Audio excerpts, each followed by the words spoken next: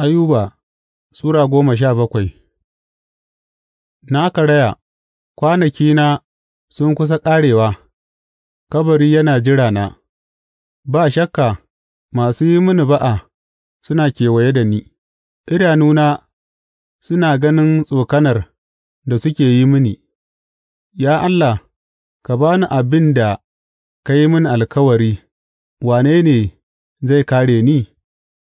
Ka rufe zuciyarsu yadda ba za su iya ganewa ba, saboda haka ba za ka bari su yi nasara ba.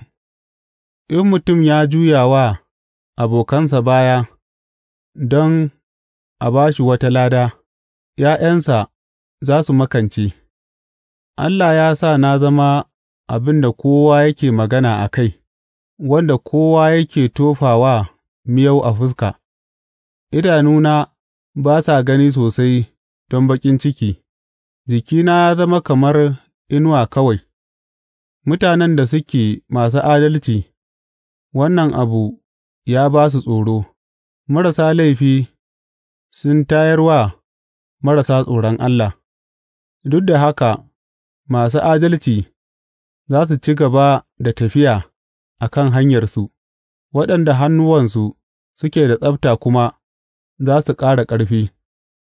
Amma ku zo dukanku ku sāke gwadawa; ba zan sami mutum ɗaya mai hikima ba a cikinku.